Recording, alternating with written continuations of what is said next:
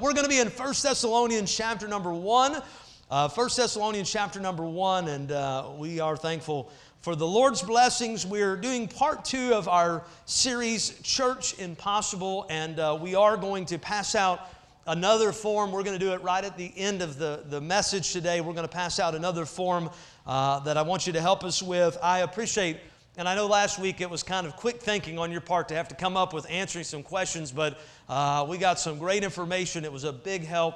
Today is going to be a little bit simpler because all you got to do is really list the 10 items we have in the order in which you think they're most important. So it's going to be simpler today. Last week, we talked about a real purpose and the importance of understanding what the purpose of the church is. And can I just say, listen, before the building program, before the children's program, before any outside ministry, so to speak, the most important thing is that we are a church that stands on the Word of God and the truth of God's Word.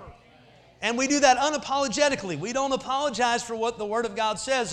I'm sorry that it might not go with what popularity and mainstream media might say today is what is befitting in 2020. There's people out there that have created their own religions, and they might say, well, the Bible is offensive to my religion, or they might say the Bible is offensive to the lifestyle in which I live. But the reality is, listen, the Word of God is truth, and therefore we must stand up and line up with the Word of God with truth. We cannot fall into this trap that has happened in 2020 where everything's so politically correct that we are worried about offending somebody. Let me just say this. No matter what you do, you'll always offend somebody.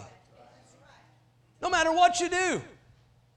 There's people who will stand up on the streets and they'll tell you how wicked homosexual lifestyle is, and at the same time they're having affairs. Let me just say, it's still sin. And while we're yelling at somebody for all the bad things they're doing, we're forgetting that we also probably have been messing up this week. And that doesn't mean we don't stand against sin. My point is this: how do we then figure out what is the appropriate stance? Well, it all goes back to what does God's Word say. And when that is the appropriate stance in which we follow, you're going to find all of us at times are falling short of that. And we have to get right with God. So we talked about a real purpose. What is our purpose? This morning, I want to look at this second thought this week about a real passion. In 1 Thessalonians chapter number 1, and we're going to begin reading in verse number 3. The Bible says, remembering without ceasing your work of faith and labor of love and patience of hope in our Lord Jesus Christ, in the sight of God and our Father. Knowing, brethren, beloved, your election of God, for our gospel came not unto you in word only, but also in power, and in the Holy Ghost, and in much assurance, as ye know what manner of men we were among you for your sake. And ye became followers of us and of the Lord, having received the word in much affliction with the joy of the Holy Ghost. So that you were in examples to all that believeth in Macedonia and Achaia, and from you sounded out the word of the Lord, not only in Macedonia and Achaia, but also in every place your faith to Godward is spread abroad, so that we need not to speak anything. Now, Father, we need your help this morning. God, fill us with your power. Lord, thank you for every person that's here this morning. Thank you for those that are watching online, those that are in the other parts of the building. Lord, as our new kids ministry has been reformed and getting going today, and all those that are training up there this morning, I pray that you bless them, bless the children. And Lord, I just pray that you'd meet with us this morning. Thank you, Lord, for the Father that we have in our Heavenly Father. And Lord, while some may not have had a good earthly father, Lord, we're thankful for the Heavenly Father who loves us, who's promised He'll never forsake us. And He's loved us so much that He gave His Son to die for us. Lord, we're thankful for that. We ask that you meet with us. Bless now, we pray in Jesus' name. Amen. On Paul's second missionary journey, the Bible tells us he stops into the city of Thessalonica. In Acts chapter 17, it records a story, and it begins to tell how he goes into Thessalonica, and he came there and was in the synagogues of the Jews. And Paul, and his manner was, went in unto them the third Sabbath day, reasoned with them out of the Scripture, opening and alleging that Christ must needs have suffered and risen again from the dead, and that this Jesus whom I preach unto you is Christ. And Paul begins to expound what Christ Christ had done. By the way, everywhere Paul went, Paul loved to share what Jesus Christ had done. He would talk about the death, the burial, and the resurrection. Matter of fact, if you were with Paul for very long, if you didn't like the gospel message, you would have probably got tired of hearing him say it, because over and over and over again, that was his passion, that was his desire, that was his purpose, to share Jesus Christ. It didn't matter if he was talking to a common man, listen, that nobody else wanted anything to do with, if he was talking to somebody that was deep in sin, or if he was going into the palaces and speaking to kings. He wanted to declare Jesus Christ is Lord. And he's in Thessalonica, and he begins to talk to them. And the church that Paul planted at Thessalonica was what many have considered to be a model church in the early first century church. And the reason was there was a lot of things going on. First, the city here of Thessalonica itself had some unique and some desirable features. Thessalonica was located in northern Greece, and if you've ever been to Greece, you'll find not only was it beautiful then as they describe it, it's still a beautiful place. It was a free city that had its own government. It was also the capital region of Macedonia. Additionally, the city was an important metropolis in the Roman period. It was a trade hub for the Roman Empire. There was so much going on in this great city, and it was on the most famous route between Rome and Constantinople, and so it was a very important place. And Paul begins to understand the strategy of this place. Now, I just want you to catch something this morning. If you don't know this, we live in a pretty important place here in the United States, and I'm talking about the Nashville area, because a lot of things happen right through here. And much like this, there was a lot of traffic going back and forth through Thessalonica. But it wasn't the location, or it wasn't the political freedom of the city that made the church of Thessalonica successful. It was the authenticity of the Christians in that church. There was something about them that was genuine, that was real. There was something about them that was serious about Christ. You know, there's nothing wrong, and I hope you understand this, there's nothing wrong with doing some promotions to get people to come to church. And I've heard sometimes people say, boy, I can't believe these churches would try to do things to get people to come to church. Well, let me just remind you of things that we do even without having a special promotion. One of the things we do to encourage people to come to church is we try to have air conditioning when it's hot. And we try to have heat when it's cold. And we try to have running water in the bathroom so you can wash your hands. And we try to have modern conveniences. Just to be honest, some of that is actually part of what helps people keep coming. You get rid of the air and the heat and the bathrooms, and let's see how many people want to stick around for church. Let's just get rid of the lights. I mean, after all, that would help on the monthly expenses, amen? Sit in the dark and have a lot of fun. Sometimes people say, boy, I don't know about these promotions. But let me just say the opposite of this is, if the only reason you come to church is because some gimmick is going on, you haven't caught a passion for Christ. If the only thing that gets you to go to church is, well, they're doing something special today. Now, I realize you're here today and we don't have some big promotion. So I'm not scolding you this morning, but I'm saying as a whole, Christianity, oftentimes people will go because some special event or something going on. But the reality is, listen, this church was so genuine. They were so sincere. They had a passion for Christ. And there was something about these folks that Paul really enjoyed being around them. And he said, boy, there is something genuine about your walk with God. Here was a church that had a real passion. They were a witness, and they loved to share Jesus Christ. They loved to proclaim the gospel throughout not only their region, but all around the world. Now, if you haven't caught this yet, listen, you and I as Christians, God has put us here, listen, first to bring honor and glory to Him, but secondly, He's given us a commandment. We're to take the gospel to every creature. It starts here locally, and then we take it around the world. And so if we only get focused here locally, we've missed out on the whole commission. If we only get involved in missions around the world and do nothing here, we've missed out on the whole commission. He said we're to start here and to go around the world with the gospel. And that ought to be not just something that's commanded. That ought not to be a drudge to us. That ought to be a passion. Man, we've got to get the gospel out to every creature. I will say this, and sometimes people will get a little sour with the preacher, because some churches, especially out of habit, maybe on Sunday morning the preacher will preach a salvation message every Sunday morning, and sometimes people say, boy, I don't know about that. I will just warn you, don't ever get over the gospel message. Don't ever get over what Jesus has done for you. We ought to be thankful for that. Somebody says, well, I've been saved, and that's simplistic, but can I just say, listen, if you're not taking the gospel to everybody else, you've already missed out on the most basic principle, the most basic commandment for God's children. We're to take the gospel out. In 1 Thessalonians, we began to read verse 8. He begins to tell how for you, he said, sounded out the word of the Lord, not only in Macedonia and Achaia, but around the world. By the time Paul wrote the epistle to the church that he previously planted here in Thessalonica, he was able to affirm their faithful witness. It seemed everywhere Paul went, he encountered people who had heard the gospel because they traveled through this city of Thessalonica and somebody shared Jesus with them. By the way, what a blessing to think about how faithful this church was at making sure that everybody that came through their town knew who Jesus was. You know, there's a lot of people that come to the Nashville area for a lot of reasons. I would say probably most of the tourists come for the music aspect. But they come for a lot of reasons. It's a wonderful place, a lot of great things to do in our city. And when everything's open and running, it's a wonderful place. And of course, I'm going to throw in a little political jab. It is amazing that right now it's hard to have church and it's hard to have activities, but we can have protests. Anyhow, that's another time for another story. But anyway, I love how y'all got in on that. But the reality is it's a wonderful place to come and visit, and people come here. We're 11 hours driving distance to 3/4 of America's population. And it's a beautiful, amazing place. But it's sad if people come here and they learn the history of our country music, and they come here and they learn the beauty of our city, and they come here and they enjoy all the aspects that are here, and they leave this place and they didn't hear about Jesus Christ. Let me just throw this out. Per capita, we probably have about as many churches in a big city as any other big city does.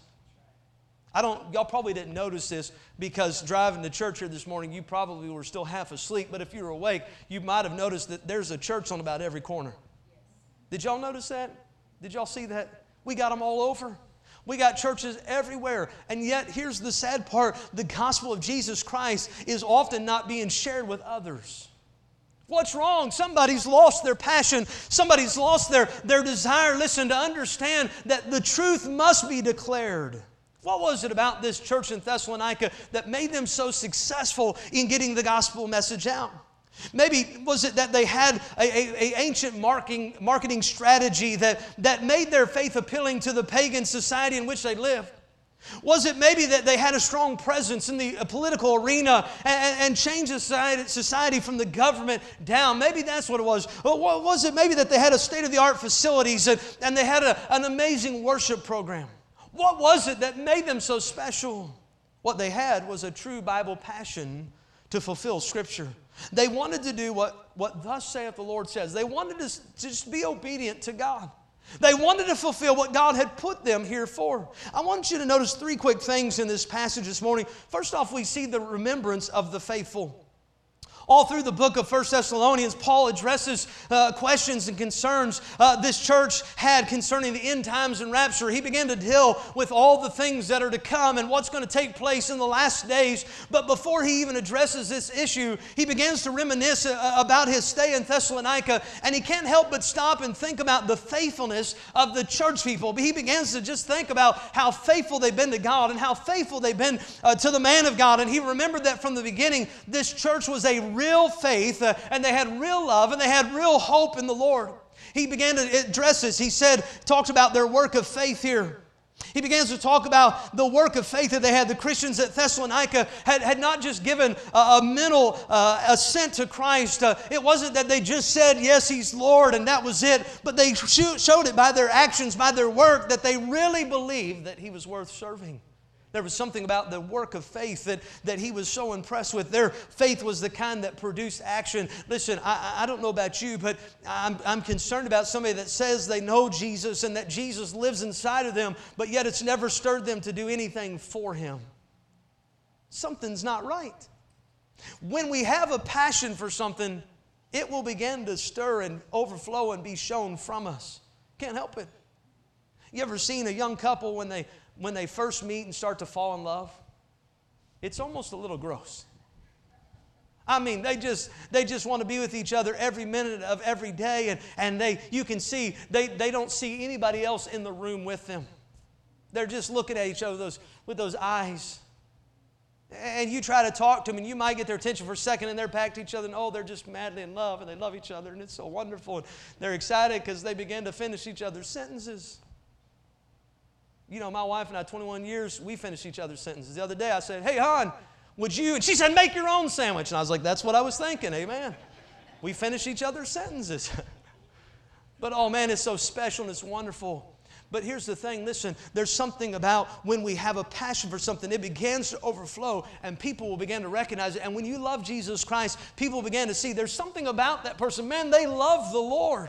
Doesn't matter who you're with, doesn't matter who you're around, you love the Lord. We see their work of faith, we see their labor of love. The word labor in this passage is kepos, which means intense labor, united with trouble and toil. These Christians were focused and dedicated in their labor for Christ. There was something about doing something for the Lord that just brought an excitement to them. I don't know why it is, but in 2020, it seems like it's almost as bad as pulling teeth to try to get people to want to serve the Lord.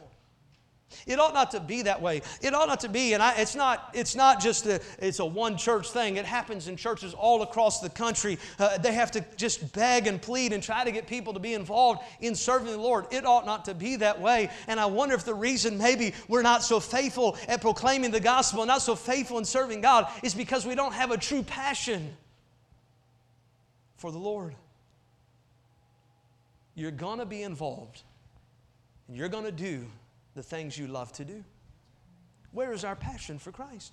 We see they had a labor of love. When they considered the love of Christ, they began to be compelled to want to serve Him. Hey, listen, when you consider how much Christ loves you, I'm telling you, it'll make all the difference. You'll desire to live for Him. 2 Corinthians 5:14, for the love of Christ constraineth us, because we thus judge that if one man died for all, then we were all dead. And if He died for all, then we which live should not henceforth live unto ourselves, but unto Him that died and rose again. We ought to desire to serve Him with all of our heart. It was a labor of love. By the way, true love always labors. It's an oxymoron to claim that you love Christ if you're not serving Him. To say you love the Lord if you're not doing things that please Him. We see it was a labor of love, but then we see it was a patience of hope. The church labored with faith and love, but they also labored with patience.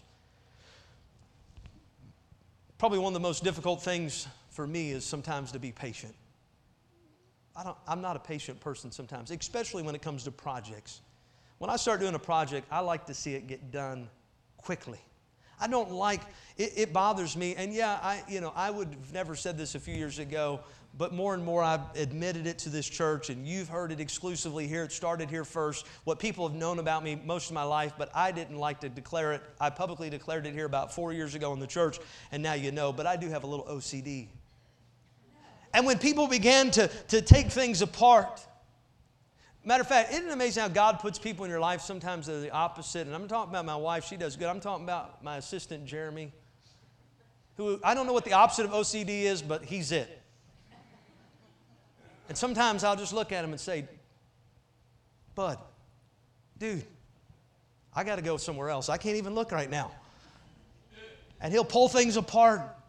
And you know, there's a method to madness. We had a guy come over one time and work on our vehicle, and it was something simple. He said, it's not a big deal. And I said, great. And he come over and he said, man, I said, you want me to help you? And of course, what am I going to do? Stand there and pray over it. That's about it. Amen. He said, no, go ahead and do what you need to do. So I walked inside, was making a couple calls. I come back out there, and literally the whole engine, everything was spread out on our driveway. And I said, I thought it was simple. He goes, yeah, it's real simple. I said, are you kidding me? I said, I can't even stand here right now. I got to go back in. Stuff everywhere. Drives me nuts. But you know, when we get a passion for Christ, listen, when we begin to desire to live for Him, sometimes it has to come at a place of patience. It's easy sometimes for us to maybe look down on new believers as not being as passionate as we are. Why don't they have a desire like we do? Why is it that they're not working like I am? Why is it that they're not doing the same things I'm doing? And sometimes we have to learn to have a little patience. They had some patience knowing, listen, that everything was going to be in control. And let me just say this, for the child of God, in this day and time in which we live, it seems like the world's winning. Sometimes we have to have patience and hope knowing that, listen, in the end, guess what? We're on the winning side. Christ will rule and reign. One day every knee is going to bow and every tongue is going to confess. We see the remembrance of the faithful. We notice, secondly, the relationship of the followers here. When you find a church with real passion, who's producing fruit, you'll find a church where the relationships are Christ-honoring and they're spiritually strong. When a church family has the right relationship with its leaders and with one another, they have the freedom to focus outwardly on the things that need to be done in reaching the world. But when they start fighting amongst each other, when there starts being problems, they begin to get focused on what's going on in here instead of out there. Matter of fact, I just help you with something this morning. Probably the best thing that can help all of us not get so distracted with what's going on in here is to get busy serving them out there. So many people, the Christian life to them, it's all about 11 o'clock on Sunday morning. It's all about this hour. And to be honest, that's not what this is. This is the pep rally so that we'll go do the work out there that He's called us to do. You're looking for something to do for Christ. I tell you, 6 days a week, well, we'll just go ahead and make it 6.5 days a week. There's so much to do outside of this wall right here, outside of this room. There's so much we can be doing for Christ. It's amazing. So often the talent that now are well-known stars started out singing here in the church, and this is where they got their start, and then they made it big out there and got out into the world. But can I just say, listen, sitting on a platform singing, or sitting on a platform preaching, or standing in a class teaching, those are not the only places. You're not limited just to this place to be able to use your talents for the Lord. I'm praying this year, and in a few weeks we're going to share some stuff with you as a church. I'm praying that we're getting ready to spread a little bit and get a little more community oriented. Because we've got our focus all wrong as a church. I really believe that we've come to a place where it's all about 11 o'clock on Sunday morning, and when that's over, we think we're done. And I think this is not what the church of Thessalonica was all about. They were about during the week doing the work of God, saying, hey, listen, what can we do to tell somebody about Jesus? By the way, I don't think everybody that was going from Rome to Constantinople, I don't think they were coming through Thessalonica stopping off of the church. So how did they hear the gospel? Because somebody was going outside of the church. Somebody was taking the gospel outside of the church saying, listen, I've got some good news to share with you. Some people were sharing it at work as they were coming by their local gas station, whatever it was back then. Somebody was sharing the good news. Listen, as they were out in the community, somebody was sharing Jesus with them. How important that we have an understanding of the relationship of the followers. Paul was commending the church at Thessalonica for their passion in witnessing. We see he pointed out some things. They follow their human examples. You know, it's important to understand that people are watching our lives. My children, I use them as an example. They're watching your lives. And the other children are watching your lives. And they're watching my lives. And they're watching my life. Man, you know, the worst thing that's happened to my boys is oftentimes their problems in life, they got them because they took after me. I mean, I see it sometimes. I'll get on to them for it, and then I'll realize, oh, it sounds a lot like their dad. Hey, we're an example. People are watching our lives. My wife and I went to Mexico about a year before we were married with her church group on a missions trip, and she had been down there every summer as a kid growing up, stayed down there and worked. And there was an older gentleman, matter of fact, it was his last year on the mission field, and I don't remember how old Brother Carlos Demers was, but he had been there for years, and probably in his 70s at that time. And we went down there, and we were going to different villages, about 8 hours in once you go into Mexico, into these villages, and we were sharing Jesus. And you couldn't help but, after spending a little time with Brother Carlos, you couldn't help but get passionate about telling people about Jesus. Everywhere he went, he was telling somebody about Jesus. And I used to have the same excuse that I know a lot of us do. You know, it's just hard for me to bring up Jesus in a conversation. And you go around him, and it didn't matter where we went. He was always telling people about Jesus. This is how passionate he was about telling Jesus. My father-in-law and another friend of ours was in the gas station with Brother Demers, and he said he began to talk to the lady behind the counter, and just a few words, said some things to her, and right there she just began to break down and cry. My father-in-law said it was just us three in there, and he said, you know, we were kind of standing back and just waiting on him, and said next thing you know, him and her are down on their knees, and she's just begging and asking Jesus to come and save her heart, and he's leading her to the Lord. And he said somebody walked in, and they saw him down and her down, and she's crying, and they're looking, and at first they thought they were holding the place up. Said they were looking at my father-in-law and his other friend John, looking at him funny. He said, but we left that place, and he said, that lady got gloriously saved. And he said at first, he said when we started going with him, he said, I'd be a little embarrassed because everywhere we went, he talked about Jesus. He said, but pretty soon he began to tell people about Jesus, and they began to give their life to Christ. And he said, it began to say, I want to do more to tell people about the Lord. They followed the example of others. This is why it's important that you and I, listen, especially who've been saved a little longer, who have a little more experience, be bold in our faith because others are following. But then we see they followed the Lord. The relationship of the followers, they were serving Christ, all that they would do what God had called them to do. Jesus promised spiritual light and direction to those that follow Him. He said in John 8:12, then spake Jesus again unto them, saying, I am the light of the world. He that followeth me shall not walk in darkness, but shall have the light of life. In the early days of the church, it wasn't necessarily easy to follow Christ. We don't understand it here in America because we're so blessed, but in a lot of parts around the world, it's difficult to serve the Lord in 2020. But they loved Him. We see lastly, I want you to notice the reputation of the flock here. By the way, every church has a reputation. If the name of the church was mentioned in the community, people have thoughts of what they think about that church, how they feel about that church. Maybe they think it's a loving, helpful, caring church. Maybe they think it's a harsh, sloppy, obnoxious church. Sometimes Satan will even try to spin a false narrative on a church.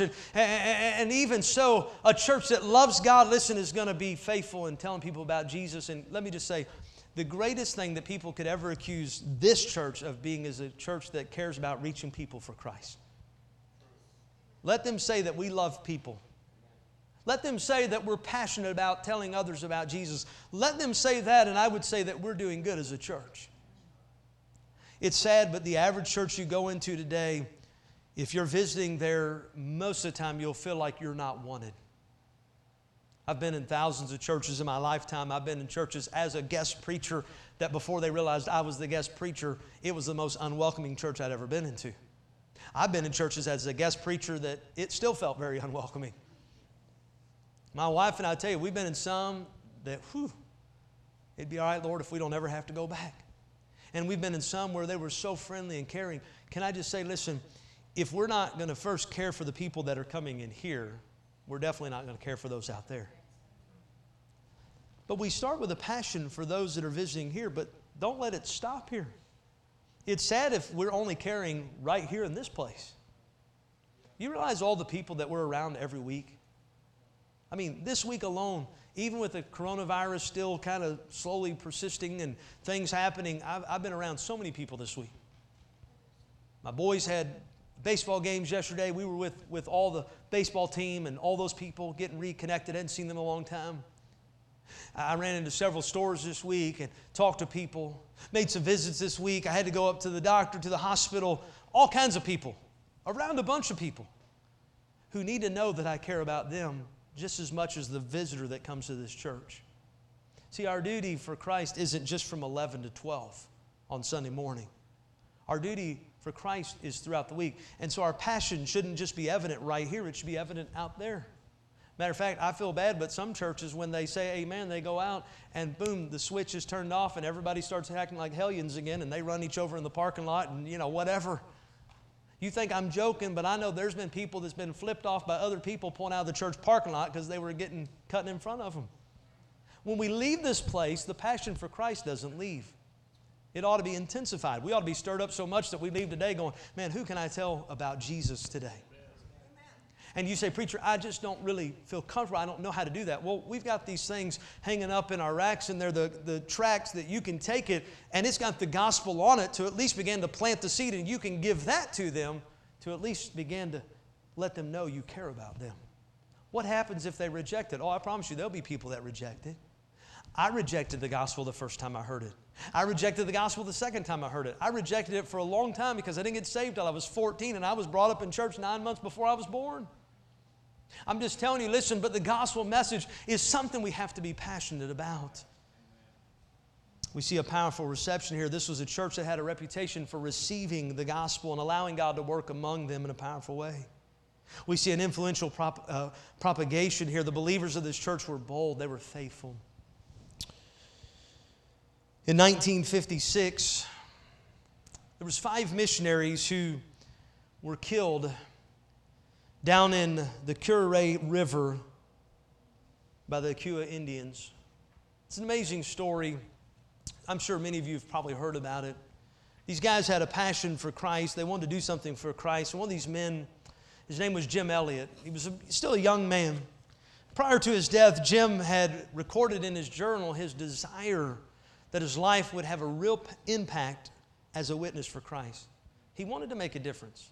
I mean, he wanted to do something that would really impact somebody else's life. Here's what he wrote. He said, "Father, make me a crisis man. Bring those eye contact to decision. Let me not be a milepost or a single road. Make me a fork that men must turn one way or another on facing Christ in me."